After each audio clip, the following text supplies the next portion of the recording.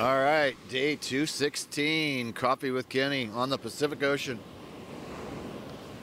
Absolutely love it. I'm Kenny Keller, creator of Helicopter Online Ground School. And I have a question today from Van, who we just did a question for him a couple days ago, and he was asking about how to stay current. And I told him about the FAA webinars, and he said, thanks for a great video. I'll check that out and get on the FAA webinar list. And he's got another question. And this is a good question. I like this question. Never really covered this one in this specific form. Van says, when planning cross-country or other long flights, what's the most recommended time to fly in the helicopter in one stretch? Okay, I'm going to give you what I do. I don't think there's really a recommended because there's so many variables here. And I'm going to continue on with the rest of his question, but I'm going to give you what I do. May not be what works best for you. This is really going to depend. Aircraft, temperature, terrain. Oh my God, so many things. So anyway, when planning cross-country flights or long flights, what's the most recommended time to fly in the helicopter in one stretch? What I do, I like to fly about an hour and a half. That's me personally. About an hour and a half, I'm really getting antsy and I want to stop and I want to take a break and I want to get out. I know people that do 2 or 3 hours on a leg on a cross-country trip. If you got the fuel for it and you can handle it, that's great.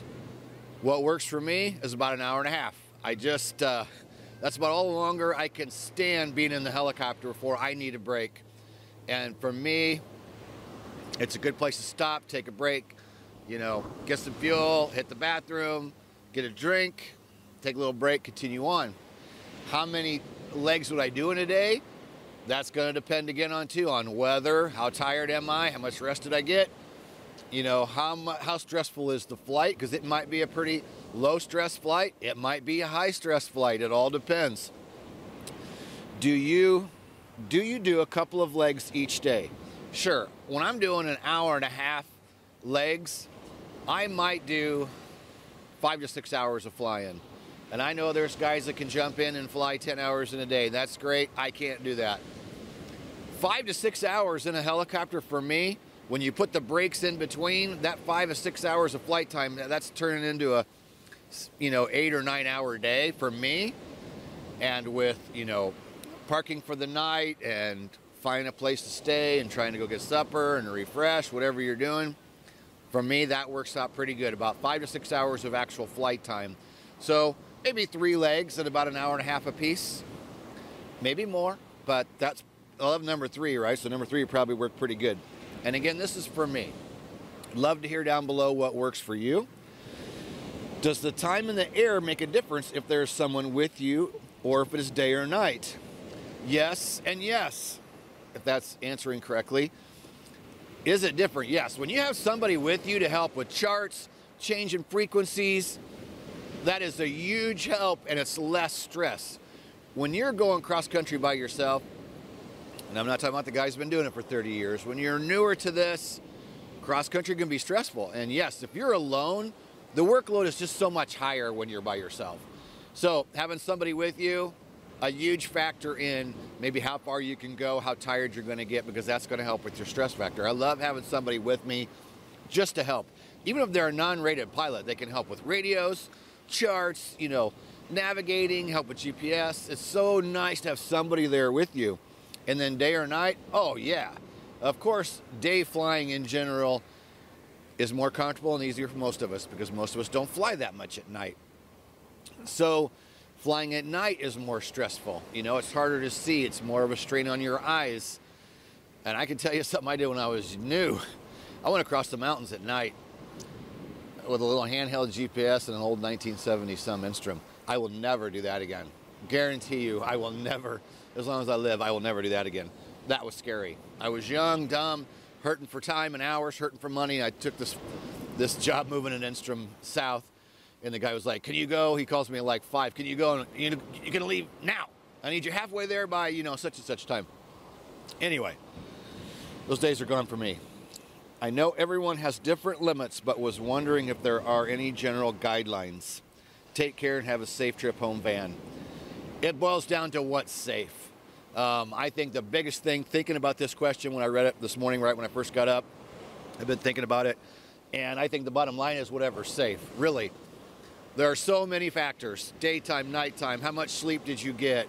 How are you feeling? How stressed are you? What type of terrain are you flying over? Is it hot? Is it cold?